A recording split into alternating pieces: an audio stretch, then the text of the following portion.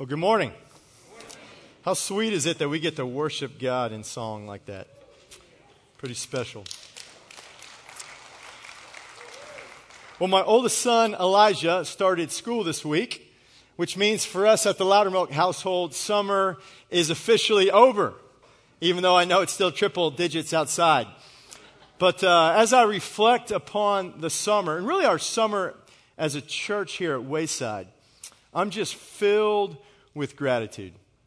It's just been a wonderful summer. As I think about all the ministry that took place on our two campuses and all the ministry that God allowed us to be a part of in our city and around the world, it's really, really incredible. And the ministry just keeps moving on. It doesn't slow down. Roger left yesterday. He is en route to Africa. He'll be arriving today. I leave for Africa tomorrow, and we'll be there the next couple of weeks having some opportunities to teach and preach and engage with some of our partners in Uganda and Rwanda. We have the Peru team leaves the first week of September, and they'll be heading to partner with Meredith and Carlos Block in Peru for a short-term team. We have Perspectives class beginning Tuesday, which is still open for signups, and you can just show up the first couple of weeks without paying and check it out. And that doesn't even mention all the different ministries, activities going on we have here as a church. So it's just a special time. And it's really been special walking through the book of Proverbs. I don't know about you, but I have loved reading the Proverbs.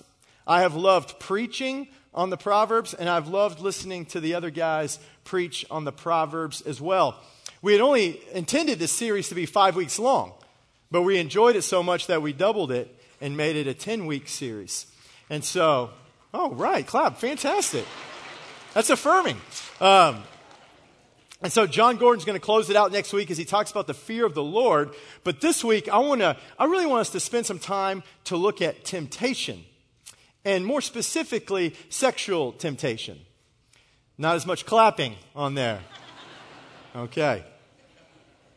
And I think it's safe to say, while sexual temptation is something that has always been an issue, it's probably never been more of an issue than it is right now. And I don't need to cite a bunch of statistics or point to a number of legal rulings to convince you of that.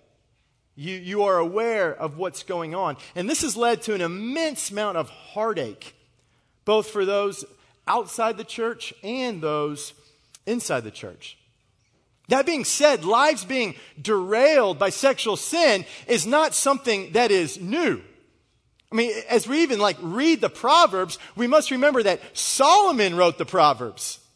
The same Solomon who, his falling as the king of Israel was that he chased after foreign women and then chased after their gods. So this should tell you how important this area is, and this should give you a clue into how difficult this area is and how difficult it is to walk in integrity in this area.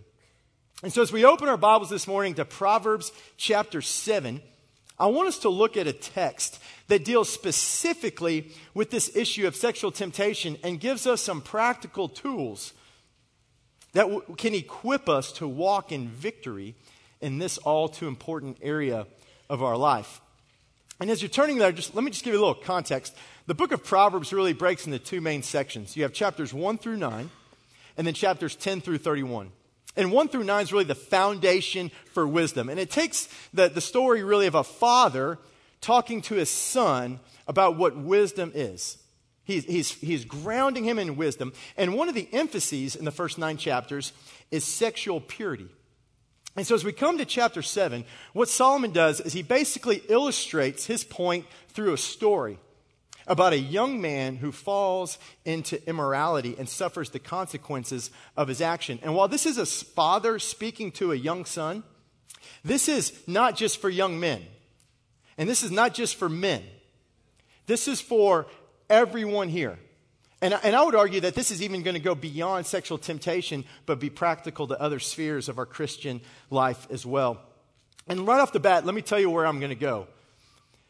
In Proverbs 7, I see 3 things, kind of 3 components, 3 aspects of victorious living. really in any sphere of the Christian life, but especially when it comes to sexual purity. And each aspect is independent, but they're connected to one another. And these are the three things that we're going to walk through.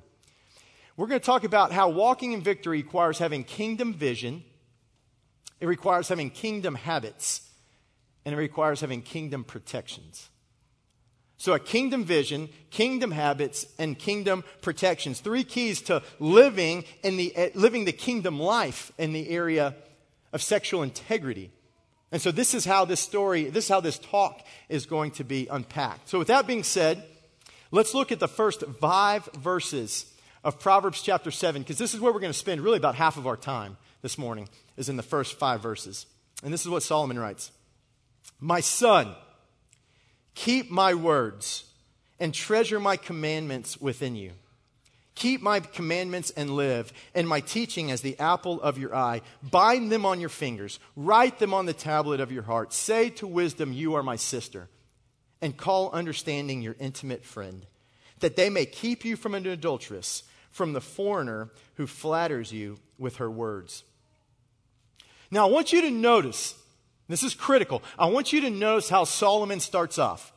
He starts by giving his son a kingdom vision, a kingdom mindset. And what I mean by kingdom mindset is an understanding of how God sees a particular issue, and then an understanding of what comes if he lives in obedience to God's perfection and to God's standard.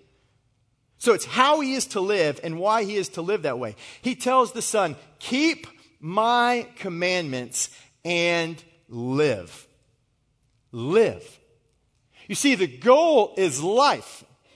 The goal is the fullness of life, and obedience is the pathway to that goal. It's the pathway. Not just an obedience that keeps us from harm, but an obedience that leads to the fullness of life, that recognizes that God's design is always for our good. Because for far too many of us, the message maybe you heard as an adolescent when it came about, to have the talk or to talk about sexual integrity, the message may have been, don't have sex because it's bad. And if you do, don't have sex till you're married because it's bad. And if you do, you're going to get an STD or struck by lightning or worse. And that was kind of one approach, right? And then on the other side of the pendulum, you had some of y'all who grew up maybe in families where this was a little bit looser, and they said things like, sex is great. Have at it. Just protect yourself so you don't get pregnant. And so you have these two pendulums, and while maybe little aspects of both of those have some truth to them, they fail to do something really important. They fail to effectively address the beauty and goodness of God's design for human sexuality. And neither equips the believer to deal with temptation in this area, which will surely arise. It's surely going to arise. In the classic French book, The Little Prince, I'm sure you've all read it, there is a magnificent line that on one hand has nothing to do with this, but on the other hand has everything to do with this. And this is what it says. It says, if you want to build a ship, don't drum up people to collect wood, and don't assign them task and work, but rather teach them to long for the endless immensity of the sea. You see, one of the most common mistakes I see within the Christian life and within Christian discipleship is that we assign task. We assign task for you to go out and do, and so you can do something for God, instead of teaching people to yearn for the endless immensity of the sea, which is God Himself. We cannot forget to teach people the beauty of walking with God in intimacy in all areas of their life, and how that is where the fullness of life is found. And victory over sexual temptation, don't see those donuts yet. What is he talking about? Victory over sexual temptation that leads to a life of purity begins with a kingdom mindset. It begins with a vision, a mindset of how does God see this issue, and then a belief that God's design in this issue is for our good. It's for our benefit. But a kingdom mindset is not enough. It doesn't accomplish our goal on its own. We must develop kingdom habits. Kingdom habits that encourage that mindset and supplement it. Once again, look at those first 5 verses. Look at what Solomon writes. My son, keep my words. Treasure my commandments within you. Make them the apple of your eye. Bind them on your fingers. Write them on your heart. Say to your sister wisdom. Say to wisdom, you are my sister. And call understanding your intimate friend. Solomon says that to walk in victory in this area, it requires certain habits and commitments. And those habits and commitments start not in the head per se, but in the heart. They start in the heart. Now, it is important to know things. Hear me. Knowledge is essential, but it is limited. And how many of us make decisions in our life that go directly against that which we know to be good or that which we know to be true? We do it all the time. For example, every Friday morning, there are guys who come to church. They go to that room right there called the green room, and they stuff your bulletins that you get when you come on Sunday morning. And every Friday morning, this is what they're greeted with. Now the donuts. Now it makes sense. And every week, they eat about half of those. So when I'm on campus on a Friday, and I wander in the green room, I see those boxes right there. And because I'm curious, I wonder, what's in those boxes? So I walk up to the boxes, and I push that top open, and what do I see? I see donuts. Donuts. Now, donuts are terrible for you. No one confuses donuts with cauliflower, right? Donuts are sugar, butter, dough, and it's fried. I mean, yeah, only in Texas. I mean, you might as well be eating doughy pieces of death, right? And yet every week, with that knowledge, what do? I partake in that which destroys me. And I eat the donut. Now, why? Why do I do that? Is it a matter of knowledge? No. It's not a matter of knowledge. I know that the donuts are terrible for me. You see, knowledge is not the issue. It's that my desire for the donut is greater than my desire to eat healthy. It's an issue of the heart. It's a desire issue. And so for me to stop eating, it's not that I need to fill my brain with more information about donuts. I don't need to get on Wikipedia and look at the nutritional value.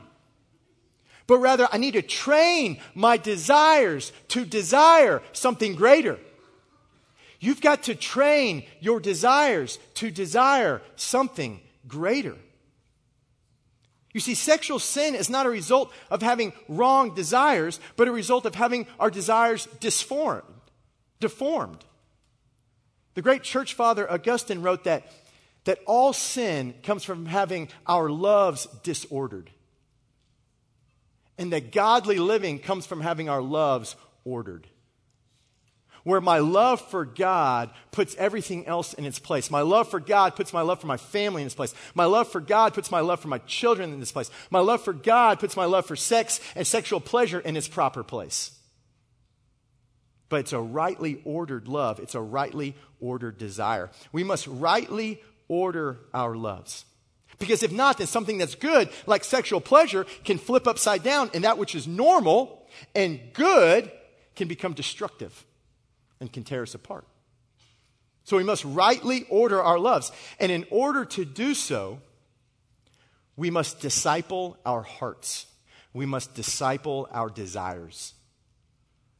We must disciple our desires. But how? I mean, how do you do that?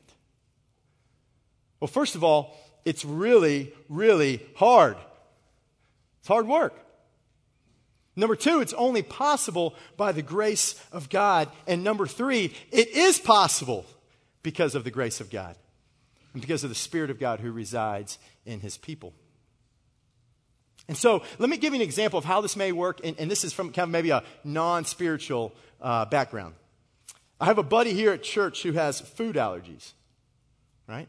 And so he used to love all kinds of food, fried food, sweets, you name it, he ate it. But he came to a point in time where he said, I got to change my diet because I don't want to feel sick anymore. And so all of a sudden he replaced the pizza he replaced the candy, the sweets with vegetables. He replaced the fried food with fruits. He replaced the pizza with like probiotics or something, right? And you know what happened? Not only did he start to feel better, his desire for the junk food began to dissipate. It began to go away. And we can go out and eat now, and they can bring a dozen fresh baked cookies and put them right on our table, and he's not going to touch them. And it wasn't his knowledge of the foods that were bad that led to a life change. It was a desire of the heart for a new existence that led to changed eating habits that over time led to a new set of desires. When I was coaching at O'Connor, we would have these sayings that we would say to the football guys all the time. And it's a little cliche, but, coaches live in the cliche, And so, at least I did. I wasn't smart enough not to, so I just repeated all of them. But a lot of them are good. And we would tell our guys, hey, you know what? Your attitude determines your choices. Your choices determine your habits, and your habits determine your destiny. Your attitude determines your choices determine your habits, and your habits determine your destiny. And obviously this is a little simplistic, right?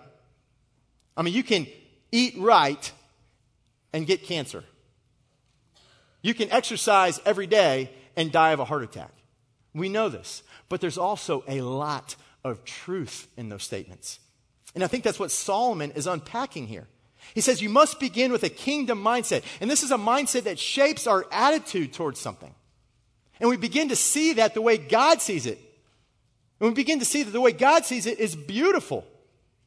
And that to walk in obedience to that, the fullness of life is found. But that's not enough. We've got to supplement that. We've got to encourage that with kingdom habits.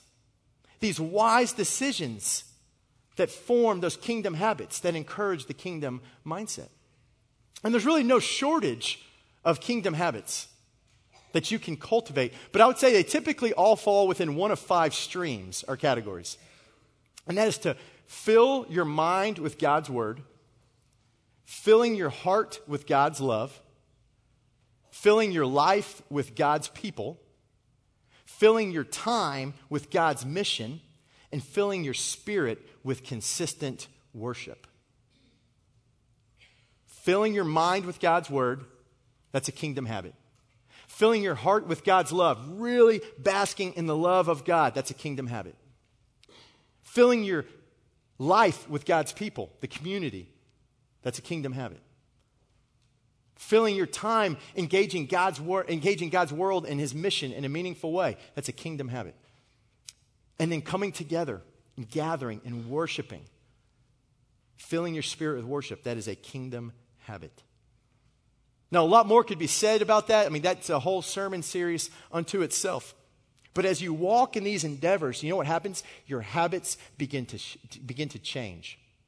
And then your desires begin to be reshaped. Roger often gives the analogy of that in the believer, there's the spiritual dog and there's the carnal dog, and that they go to war. And the only question that matters when the battle arises is which dog have you been feeding? Which dog have you been feeding? Which one's the pit bull and which one's the chihuahua? Because kingdom habits do not fall from the sky. They are cultivated. They are cultivated by a long, slow obedience the same direction. Now you may listen to that and say, Michael, that sounds like hard work. And I say, amen. And you may say, well, I thought the gospel was a gospel of grace. And I say, amen. Because it is God's grace that grants us a kingdom mindset. It is God's grace that empowers kingdom habits. It is God's grace in our salvation from beginning to end. And everything I do that glorifies God is only possible by his grace working through me. That's it. It's all by his grace and all for his glory. And as Jason, when he preached about the sluggard, he's exactly right. You see, I've never met a godly person who was lazy in their pursuit of God. I have never met a godly person who was lazy in their pursuit of God. And when the kingdom mindset begins working with kingdom habits, our desires often start to change to the extent where the spiritual dog is now the king of the hill. And yet, even if that happens, you know and I know the carnal dog is not dead, is he? He's not dead. And because of that, we need kingdom protections. Kingdom protections. Because we all struggle. We all struggle. And so we must not only develop kingdom habits, but we must put in place kingdom protections. And so essentially what I want to say to you is I think we need to create something that looks a little bit like this. A spiritual bowling lane. Follow me here. The goal of bowling is to bowl a strike. It's to knock down all the pins. That is your kingdom mindset when it comes to bowling. That's where the fullness of life is found when you come to bowling. Your kingdom habits are how you hold the ball. It's your approach. It's your release. It's your follow through. It's the things that you train yourself on that help you work towards that goal. But then you also want to put in place kingdom protections like these bumpers you see right there. And these are things that keep your ball from going in the spiritual gutter. They're things that redirect you back towards your goal of knocking down the pins. See, a kingdom mindset combined with kingdom habits is a powerful duo. But especially in the area of sexual integrity, we need more. We need kingdom protections. And so this is what Solomon's going to get to now. So in verses 6 through 23, Solomon's going to tell us a story about a young man who falls in immorality. And along the way, what we're going to see are 4 things that this young man did not have in place. And it led him to fall. But we must put in place to keep from falling. And the first one is this. The first kingdom protection is to avoid destructive places. To avoid destructive places. Look at verses 6 through 9. Solomon writes, "For at the window of my house I look out through my lattice, and I saw among the naive and discerned among the youths a young man lacking sense, passing through the street near her corner. And he takes the way to her house, in the twilight, in the evening, in the middle of the night, and in the darkness." You see it happening. It's dark. It's late. And this guy's first issue is that he has no business being there. He has no business being there. It says he takes the way to her house. He knows where she lives. And so he's just kind of wandering around, curious, hopeful maybe that he's going to bump into her in the area. He's setting himself up for failure. And yet, how many of us do exactly the same thing? How many mistakes are made in life because we go where we shouldn't go, and we go when we should not go there? That may be an establishment that you have no business frequenting. It may be someone at your gym or workplace that's an issue that you need to avoid. It may be someone in your neighborhood or your friend circle that's a little bit extra friendly. It may be things that you're feeding your mind continuing to give them life that are destructive. It may be destructive tendencies on electronic devices. Whatever the case may be, the point is, he shouldn't have been there. He shouldn't have been so publicly brazen in the midst of evil with such a huge target on his back. There's a fascinating verse in 2 Samuel chapter 11, which is the chapter of David and Bathsheba's sin. And this is how that chapter starts off, and I want you to listen. It says, "Then it happened in the spring, at the time when kings go out to battle. And David sent Joab and his servants with him and all Israel, and they destroyed the sons of Ammon and besieged Rabbah. But David stayed at Jerusalem. When do kings go to the battle? Spring. Who's the king? David. Where's the king? He's in Jerusalem on a roof with his eyes going somewhere they had no business to go. He shouldn't have been there.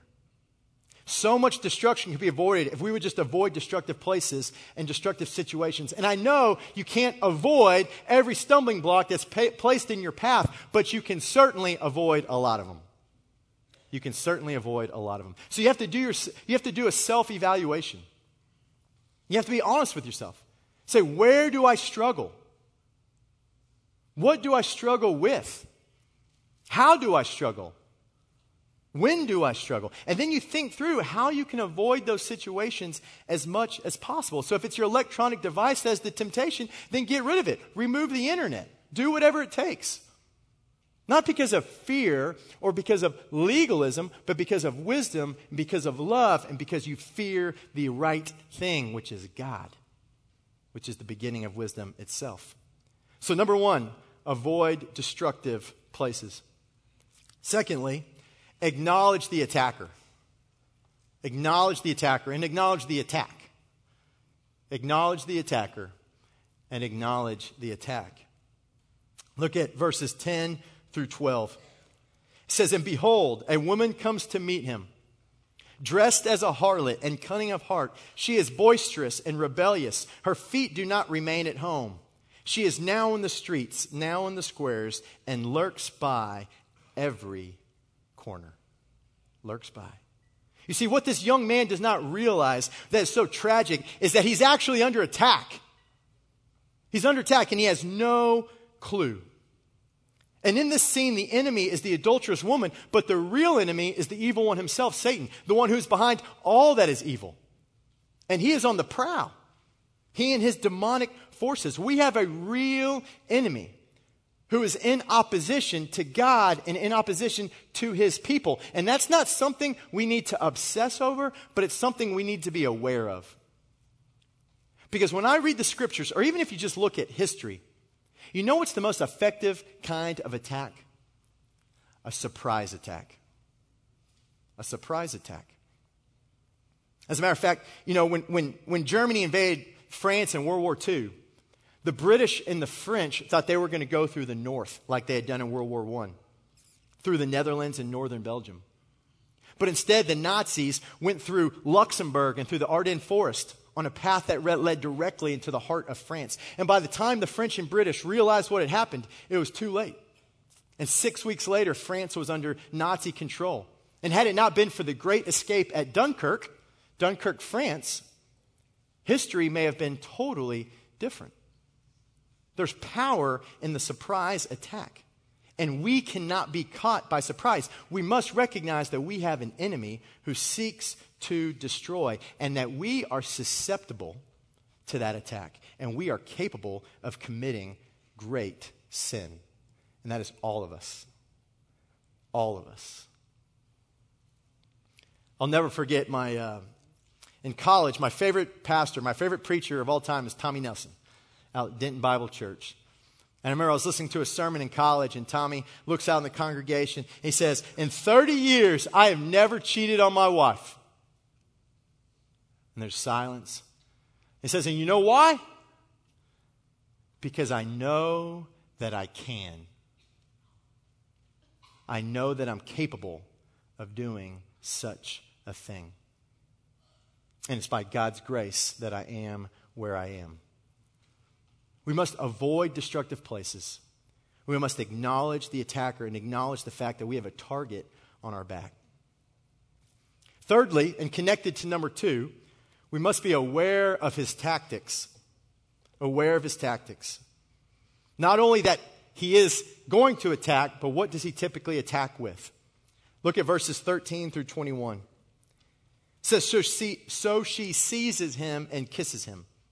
And with a brazen face, she says to him, I was due to offer peace offerings. Today I've paid my vows. In other words, I've done my spiritual duty. I'm clean. I'm ready to rock and roll. And I've got leftover food in the house. That's what she's saying. Verse 15, therefore I have come out to meet you, to seek your presence earnestly, and I have found you. I have spread my couch with coverings, with colored linens of Egypt. I have sprinkled my bed with myrrh, aloes, and cinnamon. Come, let us drink our fill of love until morning. Let us delight ourselves with caresses, for my husband is not at home. He has gone on a long journey. He has taken a bag of money with him. At the full moon he will come home, and with her many persuasions she entices him. With her flattering lips she seduces him.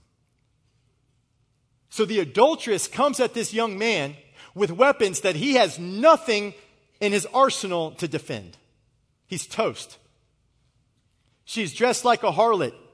She affects his eyes. She's speaking words of affirmation. You're wonderful. You're great. I've been looking for you. She attacks him with her words. And she attacks him with physical touch. She kisses him. And I'm reminded of Joseph, right? Joseph, who when confronted with Potiphar's wife, who was trying to do the same thing, he turned and ran. He had cultivated those kingdom habits that when that time came, he ran. He fled immorality. And here we see this young man just floating right into it. We must acknowledge the fact that not only do we have an enemy, but the enemy likes to attack, and then we must be aware of his tactics. And notice the three pretty obvious and consistent ones we see. Sight, touch, and words. Sight, touch, and words. So we must be careful. And look, I'm not telling you to remove your eyes. And I'm not telling you to not talk to people. And I'm not telling you when someone comes up to you and gives you a compliment, you go, no, evil. No. But you have to understand that these senses and that these are highways to your heart. And you must be aware what type of cargo is traveling. You must discern the cargo that's traveling on these highways to your heart. You must know the weapons. Fourthly, you must foresee the consequences. Must foresee the consequences. After she told him, hey, my husband's gone. He's not going to be home for a while. It's all good. Look at verses 21 to 23. It says, with her many persuasions, she entices him. With her flattering lips, she seduces him. Suddenly, he follows her as an ox goes to the slaughter, or as one in fetters to the discipline of a fool, until an arrow pierces through his liver. As a bird hastens to the snare, so he does not know that it will cost him his life. Not a clue. I think one of the greatest mistakes we make as humans is we fail to foresee the consequences of our sin. We're blinded to them. We fail to foresee the consequences of our sin. And I think one of the great lies we believe as humans is that there are no consequences for our sin. There are no consequences for our sin. But sin destroys, and you never sin in a vacuum. It touches everything. The young man was unaware of the destruction that awaited him. May we not be so naive, right? Avoid destructive places, acknowledge the enemy, understand his tactics, foresee the consequences. Kingdom protections for kingdom living. And though this young man willingly went to his own destruction, Solomon lets us know that doesn't have to be true for us. And look how he closes the proverb. He says, now therefore, my sons, listen to me. Pay attention to the words of my mouth. Do not let your heart turn aside to her ways. Do not stray into her paths. For many are the victims she has cast down. Numerous are all her slain. Her house is the way to Sheol, descending to the chambers of death. Solomon closes with a warning, but also hope that kingdom vision, kingdom habits, and kingdom protections can lead to victorious living in this area. Now, I want to close this morning by just calling a spade a spade. I am well aware that fleeing immorality is extremely difficult. It's extremely difficult. And I'm aware that this is something that many people in here wrestle deeply with and are wounded deeply by this. And there's great shame and heartache in this. I know that there's many people in here who have been wounded by this. And I know many people in here who have done deep wounding themselves. And if that is you, I just want you to remember that your failure does not define you. Your failure does not define you. You know, the guy who wrote this proverb, Solomon, we've talked about some of his struggles, but I want to point out another thing. You know that he probably had pretty keen insight into the sordid story of David and Bathsheba. You know why? Because that's his mom and his dad. It's his parents. And I think we would say that the relationship between David and Bathsheba got off to an inauspicious start. Somewhat negative circumstances. And yet what ultimately came from their union was the next king of Israel. And listen to how God describes his birth in chapter 12. It says, Then David comforted his wife Bathsheba and went into her and lay with her. She gave birth to a son, and he named him Solomon, and the Lord loved him. The Lord loved him. God is never the author of sin. God is never the author of sin. But he is most certainly the greatest at taking lemons and making lemonade. Without question. And if you have failed or even failed mightily in this life, it is important that you know that that does not define you. And while sin has consequences which you don't have the power to overturn, I have seen time and time again the grace of God bring beauty from ashes for those who will turn to him. He has the ability to restore his people. There is a compassion to God that surpasses anything we can possibly imagine. His grace knows no limits, and he is always willing to take us as we are, broken and wrecked by sin, and say, that one is mine, and make you new with new desires, transforming you, a new creation, someone who's experienced freedom from the penalty of sin through the grace of God. Someone who's experiencing freedom over the power of sin through the Spirit of God. And someone who will one day look towards that hope and looks towards that hope where they will be free from the presence of sin when we go to be with him in glory. God can make all things new. And he can give you the newness of life in this area. And we at Wayside want to continue to help you in this journey. We want to come alongside and help you guys. And so we've got things for women coming up in the fall. Passion Pursuit, a special study for women as they engage some of these issues and experience healing and victory with other women in these areas.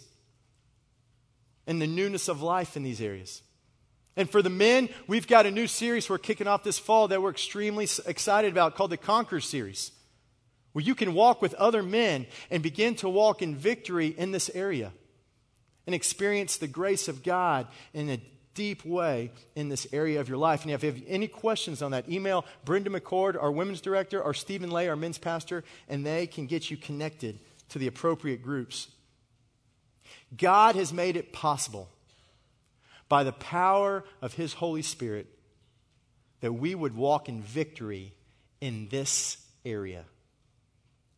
In this area. But it won't come easily, and it doesn't come naturally. It's supernatural. And it starts with a kingdom vision where you see things the way God sees it. And you affirm the way God sees it.